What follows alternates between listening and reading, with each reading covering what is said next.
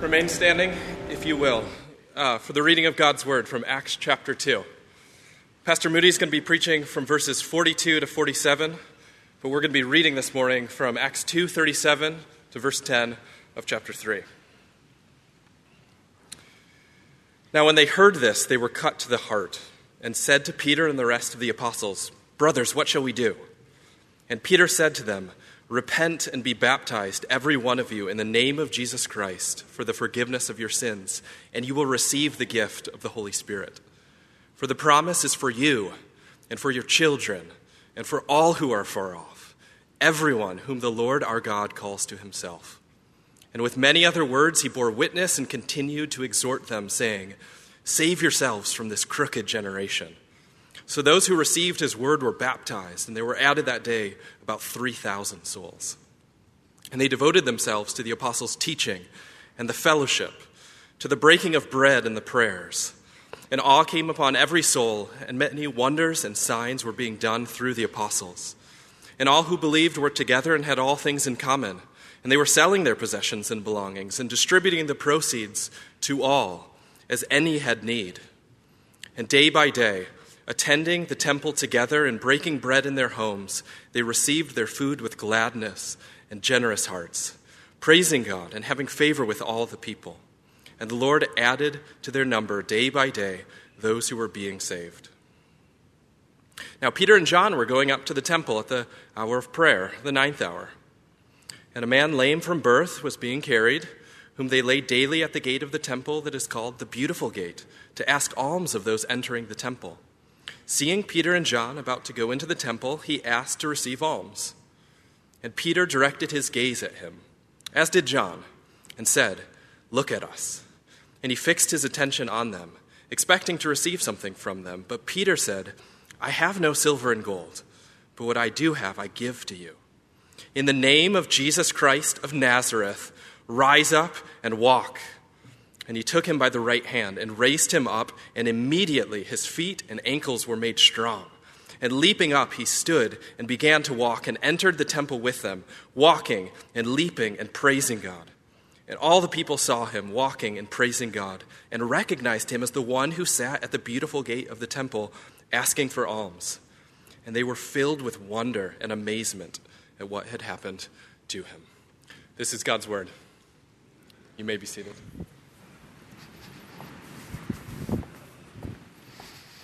Good morning. We're looking this morning at the book of Acts, continuing our series. We've called it How Jesus Acts Through Us Today. How Jesus Acts through us today. So you want to go ahead and keep your Bibles open, or if you have it on a phone, you can look at it on a phone. As long as you're not also playing Angry Birds, I'm fine.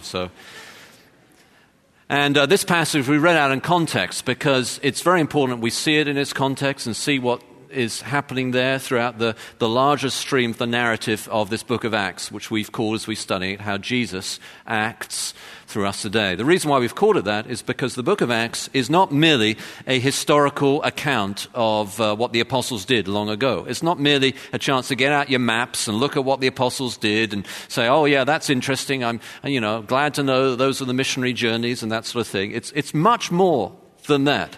And Luke structures his book to tell us a story which he wants us, you, all of us, to be involved with. He begins with Jesus' teaching about the kingdom of God and how Jesus describes how his disciples are going to be his witnesses from Jerusalem to Judea and Samaria to the end of the earth, and he ends his story on a cliffhanger. He ends his story with Paul in Rome, in the center of the Roman Empire, symbolically at the end of the earth. Boldly, he says, Paul was preaching the gospel of the kingdom, the rule of Jesus Christ, the gospel of the kingdom, to all who came to him boldly and without hindrance. And he just finishes there. And the reason why he ends there is because he's saying, over to you. Now it's your turn. Now it's up to us. We've got to take the gospel from our Jerusalem to our Judea and Samaria to the end of the earth. And so that's why we're looking at the book of Acts. Not simply, that's of historical interest. No, it's to see how Jesus acts through us today. How we can take the gospel of the kingdom of God from Jerusalem, from our Wheaton, to Judea and Samaria, to DuPage County, Chicagoland, to the end of the earth for our missionary work. How can we do that? What can we learn from Luke's story as he tells us how Jesus acts through us today? And our first study, a couple of weeks or so ago, we looked at the continuing work of Jesus when he says that he's going to give us power so that we might be his witnesses from Jerusalem, Judea, and Samaria to the end of the earth. And then last week we looked at the coming of this power at Pentecost. How the day of Pentecost opens a door into the new age of the Spirit, which is the description that the 17th century Puritan John Owen used. We're now in this new age of the Spirit, whereby we may receive times of refreshing from the Lord. We may be filled again with the Spirit of Christ. So that power that Jesus promised is now available to us this morning, that we may be filled with the Spirit of Christ. And we looked at that last week, that we need to come with expectation that God is going to do something amazing in your life. That you're not just going through the motions. And yeah, I'm a Christian because I'm not a Muslim, I'm not a Buddhist, or I grew up as a Christian. No, you have the power of the Spirit of Christ at work in you this morning. You may be filled again with the Spirit of Christ. You come with expectation as we gather. And we receive from him so that we can go out and be witnesses to our children, to our work colleagues in the bank, in the grocery store, in the football stadium, in the soccer Saturday morning soccer league, that you're living for Jesus with the power of Jesus at work in you, his spiritual power that is part of the promise of this age of the Spirit in which we all live. We looked at that last week, but now we come. I said last week that in some ways that sermon I preached last week was the most important one I'm going to preach all year, and typically as preachers go, now I think this sermon is going to be the most important one I'm going to preach all year. And I get enthusiastic about the Bible when I read it, and every time you look at it, you think, wow, this is so amazing. What's happening here? The title I've given for this sermon is The Community of Jesus. What's happening here is the Spirit of God comes, and Peter preaches this amazing sermon, now with boldness and without hindrance. He preaches, and what does God do? 3,000 people converted, and they gather together, and more added to their number. The Spirit of God comes, and he creates a mega church in Jerusalem. 3,000 people. And it's the community of Jesus. It's not just a little holy huddle. It's a massive group of people who are now on mission for Jesus. That's what God does when he comes in power at Pentecost. He's at work in supernatural power for transform individual lives, this community of Jesus. Now, I've looked at this passage many times over the years, and I think in some ways, I'm a slow learner. I think in some ways this week I finally understand it. I think I finally get it. See, what Luke is doing here is he's describing the community of Jesus. And there are 3 little vignettes he has in these early chapters. The one we're looking at this morning, chapter 2. Then again, he does it in chapter 4. Few verses, little description of the community of Jesus. Similar, with some differences, as we'll see when we get to that in our series in Acts. And then again in Acts chapter 5, he has another description of the community of Jesus. And each time he describes it, he's describing it in contrast, in comparison to something else. And what he's saying is, this community of Jesus, it's like this, but it's not like that. It's not like that. It's like this. It's not like that. It's like this. And what is it not like? Well, it's not like the temple. The community of Jesus, you see, what's surprising about these stories of the community of Jesus really is where they're meeting. And where they're meeting is in the temple. And this temple, the Herod's temple, God had designed the temple to be this great place of meeting and encounter with God. But now Herod's temple had been compromised, it had become corrupt. And he's saying, it's not like that. It's like this. And they're meeting in the temple. We actually know from Acts chapter 5 where in the temple they're meeting. So they're meeting in what's called Solomon's Colonnade or Solomon's Portico. The word just means a big porch, and it had pillars, and then it looked out over the valley, and it's actually a huge area. It was outside what's known as the Gentile courts, so anyone could get into this Solomon's Portico. It was on the east side of the Temple Mount. Huge area, Solomon's Colonnade. And I did some research this week on it, trying to figure out exactly how large it was. And when you do, we know about it because Josephus, ancient Jewish historian, describes it. When you actually do how large it was about 60,000 square feet. Now, to give you a sense of what that means is, this building here, just this sanctuary, is a little under 10,000 square feet, 9,000 plus, or something like that. They were meeting in a building that was about 6 times the size of this building.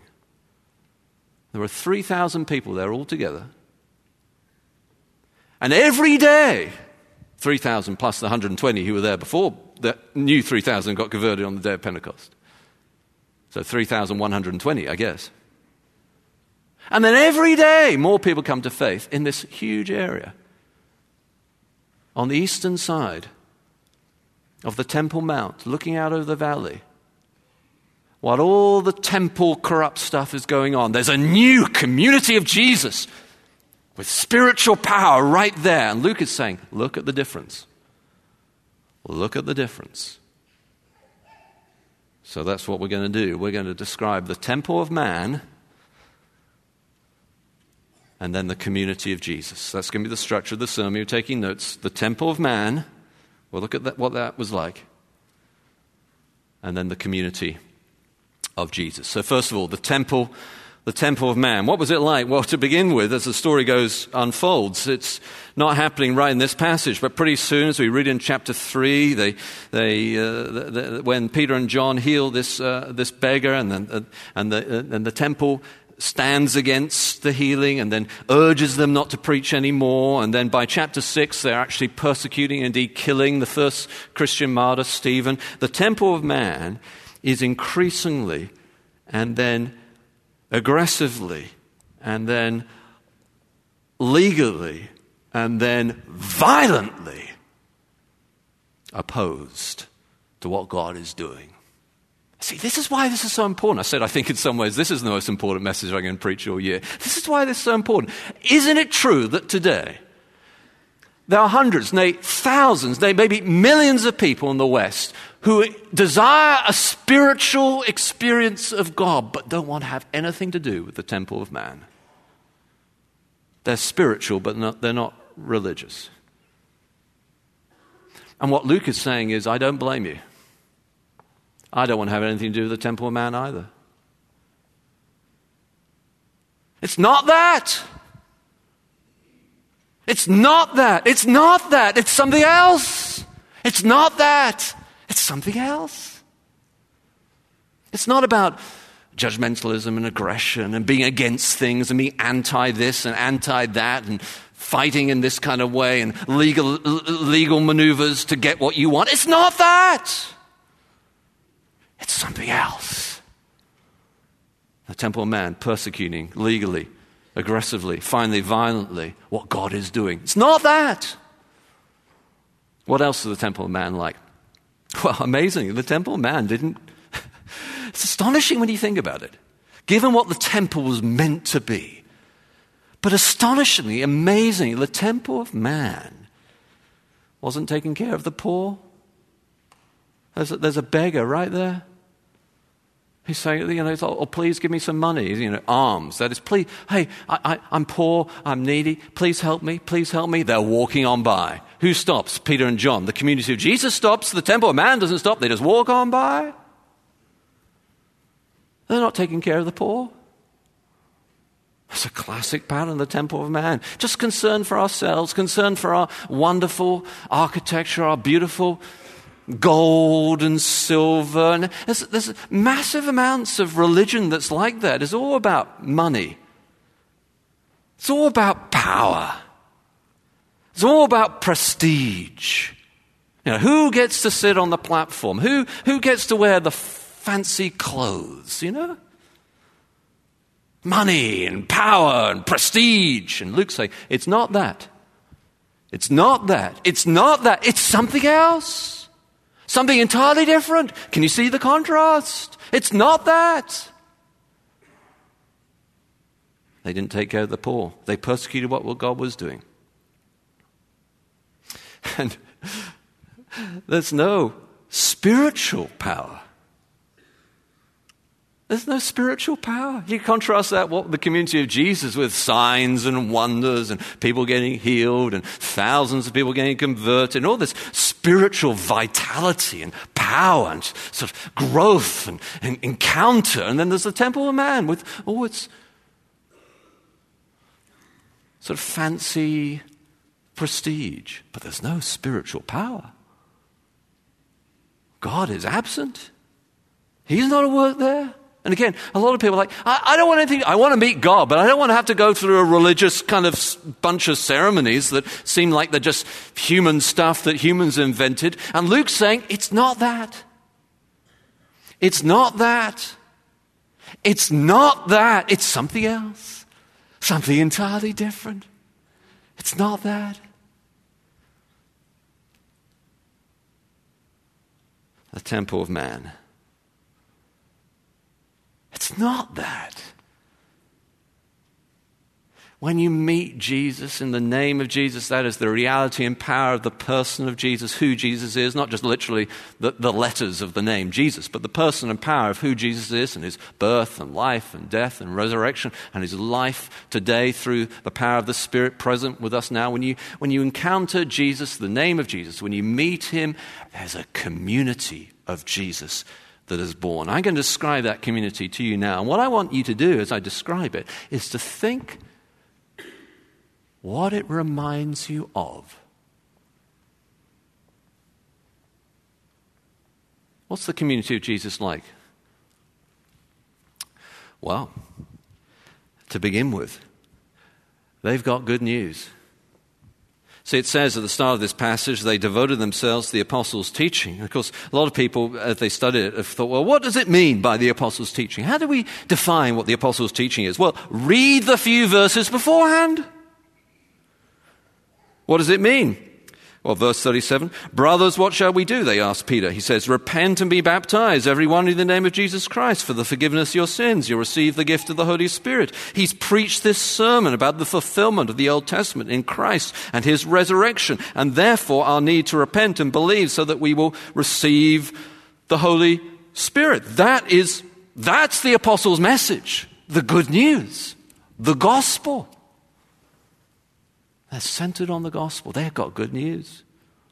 They're not legalistic and judgmental and persecuting and violently opposed to the work of God. That's the temple of man. No, this is something else, something else. They've got good news.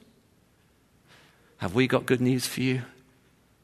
Whatever you've done, whatever you've been up to this week, wherever you've been, there's good news.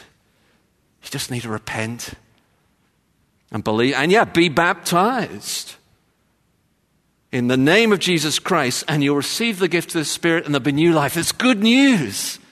You can start again this morning. You can start all over again today. Have we got good news for you? The community of Jesus has good news. And then the community of Jesus does take care of the poor. It's emphasized over and over again in each of these three little vignettes that Luke has, that the community of Jesus takes care of each other, takes care of the poor. They reach out to the beggar. They verse 45, they're selling their possessions and belongings and distributing the proceeds to all as any had need. They're taking care of the poor. And the reason why Luke emphasizes this over and over again in each of his three descriptions of the early church, this community of Jesus, is because this is a direct fulfillment of what God had promised his people would be like. Deuteronomy 15 verse 4, Deuteronomy 15 verse 4, God had said to Moses, there shall be no poor among you. And there's the temple of man, and there are beggars everywhere, and there's lots of poverty, and those are in power doing fine, but everyone else is impoverished. And now here comes the community of Jesus, and anyone who has need, they're taking care of. They take care of the poor. And it's in direct fulfillment of what God has said his people will be like. There shall be no poor among you. Now you say, well, what does that actually mean? Is that communism? Pastor Moody, are you Bernie Sanders or something like that? What does that mean? And if you're not, maybe you should be. What does that mean? It's not communism. In other words, it's not saying there is no private property. We know that from the passage here. So verse 46, right after the verse I just read, it says, day by day, attending the temple together and breaking bread in their homes. So they had homes. They had a house that they could call their own, their own homes. So it's not communism. And what is more, when Ananias and Sapphira later in chapter 5 abuse this generosity that marked the church of God to try and pretend that they're being generous, when really they're not, Peter, when he rebukes them, he says to them, were not the houses that you had your own before you sold them? They were their houses. And after you sold them, didn't you have the right to do whatever you wanted with the money? It was their money. So they had homes, they had money. It's not communism. But by the same token, we mustn't so resist the astonishing nature of this community of Jesus that when we say what it is not, we don't say what it is. And what it is radical generosity. Radical generosity. That's a hallmark of the Spirit of Christ at work in God's people. Radical generosity. There were no poor among them.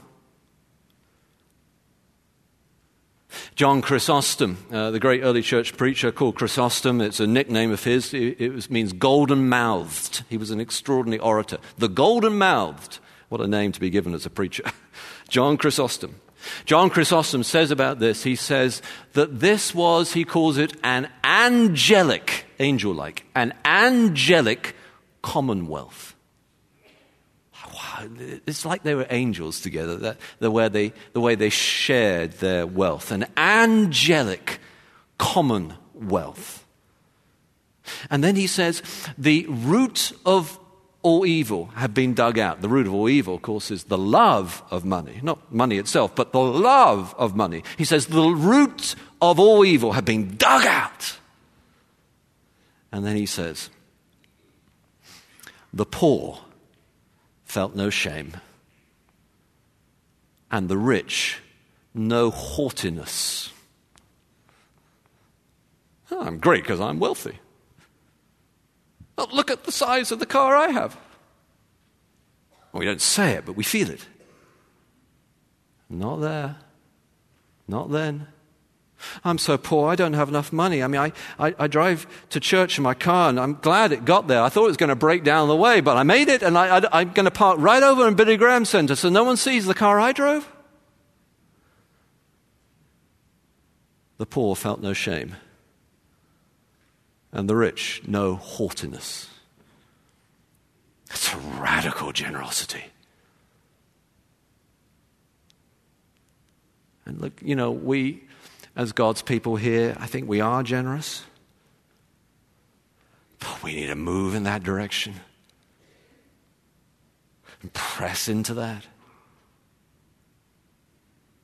Radical generosity. Can't believe that guy. He just sold his house to push forward the gospel. Like, is that amazing? Can't believe that guy who could drive around in a Rolls Royce is driving around in I don't know what is a bad car these days, I forget. But, I'm going to mention a bad car and you can say, hey, Pastor, I drive that. I think it's a great car. But, whatever the opposite of a Rolls Royce is, That's what he's driving. He could be driving a Rolls. Maybe you don't like Rolls Royces. Enter Maserati or whatever car you wish you could have. And we get messages all the time about that. If you work hard, then you can be massively wealthy. It's a land of opportunity, a land of freedom, a land of wealth. And here's the community of Jesus. And it says, yeah, there is wealth. There is money. And you know what? We're going to be radically generous with what God's given us. That's what the community of Jesus is like. That's good news. Good news for you. If you repent and believe, there's good news for you. Whatever you've done, wherever you've been, and there's radical generosity. We're not bound by the chains of wealth. What comes in, goes out, comes from God anyway. We're filled with joy. We've been released from the trap of materialism. And then this community of Jesus is filled with spiritual power. Now, a lot of times preachers don't mention this very much because they're not quite sure how to describe it. The spiritual power that is here at work. What part of this do you say is merely a description, something you describe, and what part of this is something that is prescriptive, something you should do? But clearly there is spiritual power at work. There are signs and wonders being done. Many wonders and signs have been done through the apostles. And this beggar, he couldn't walk, and now in the name of Jesus Christ, he's commanded to rise up and walk, and he goes out leaping and jumping and praising God. You know the little children's song, perhaps, leaping and jumping and praising God. There's great spiritual power, and the greatest spiritual power here is the 3,000 people who are brought from darkness into light, brought from death to life, brought from hell to heaven, brought from unregenerate to regenerate. The new creation, not just a new pair of legs, a whole new creation when someone becomes a Christian. That's the greatest miracle that's taking place here. A spiritual power. You know, people get nervous about miracles because there are so many charlatans out there, fake purveyors of manipulation. There's so many guilt trips that are preached. You know, the reason why you're not healed is because you don't have enough faith. Look, the truth is, not everyone is going to be healed. Until Jesus returns, until we're in heaven, not everyone is going to be healed because we're all going to die at some point.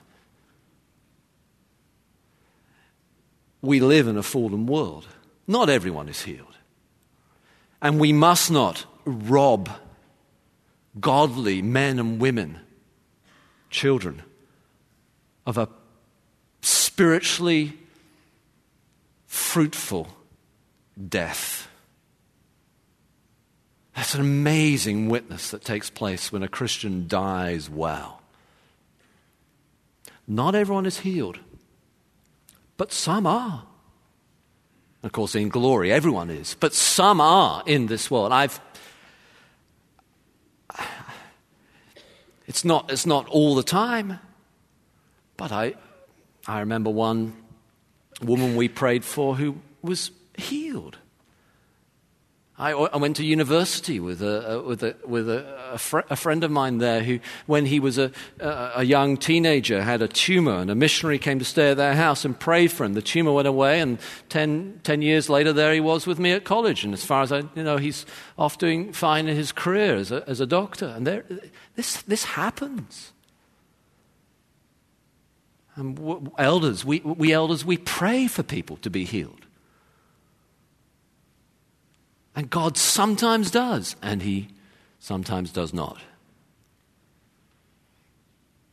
But there is spiritual power, and greatest of all, there is spiritual power that causes the movement from death to life. Jackie Pullinger, who's one of the missionary in Hong Kong, was sent there by God and describes in her book Chasing the Dragon back in, I think in the 1990s or late 1980s, how when she went there, she went to the poorest region of that city at the time and just prayed for drug addicts, and through prayer alone, they were released from their drug addiction. Like there is spiritual release. The ministry of a biblical church is not simply, now I understand the book of Acts really well. The ministry of a biblical church is, now I understand what God is saying to me through the book of Acts, and there is spiritual power, so now Jesus is acting through me today. It's the sword of the Spirit that's the Word of God. If you want an encounter with God, if you want fresh spiritual power, you do it through the Word of God. But it's not merely like, oh, now I understand the book of Acts. It's like, now there's spiritual power, which is why the ministry of the church is the Word and prayer. So I'd love to pray with you afterwards that God would anoint you, fill you, use you, save you. And we're praying that God would do something amazing in your life this morning. We're all the pastors gathered early this morning. There'll be other people praying today that God would be spiritually, powerfully at work this morning. So there's spiritual power, there's radical generosity, there's a message of good news. And the final thing that marks out this community of Jesus is that it's every day.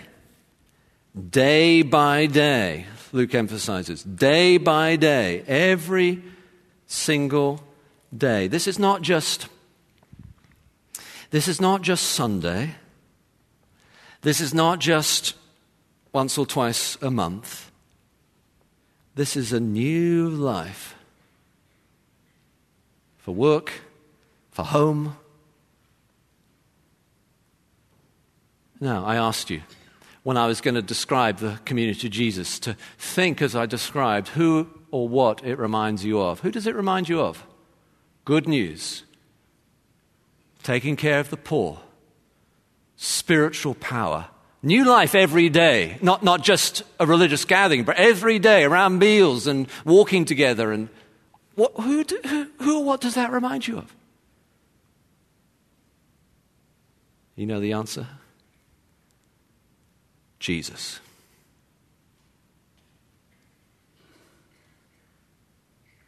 It's the community of Jesus. And church, when it's really healthy, it's like, this is like being with Jesus. This is what Jesus is like.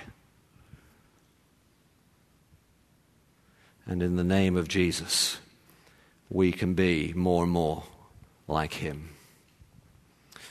Our Lord God, we do pray that be true for us. We gather now and pray for the power of your Spirit, Jesus, to make us more and more like the community of Jesus, not like the temple of man. We pray for us that you would revive us and restore us and renew us. We pray, Lord, that you'd help us to take care of the poor. We pray, Lord, that you would give us great spiritual power this morning. We pray, Lord, that the good news will be clear and you would bring people from death to life today. We pray, Lord, that we would have spiritual power for living for you every day, not just today, but not just in church, but every day. We pray, Lord, most of all, that we will be more and more like you, Jesus. And I pray, Lord, for those who don't yet know you, that they will receive your good news, they repent and believe and come up and say, yeah, I want to be baptized. We pray, Lord, that you would, for all of us, give us fresh spiritual power so that we, as individuals and as a church, as a community, can more and more be the kind of people that when others meet us, they say, you know, that person reminds me of someone. You know, that church reminds me of someone. And Lord Jesus, we ask then that we would reflect you, represent you as your body more and more. And we pray this in the name of Jesus. Amen.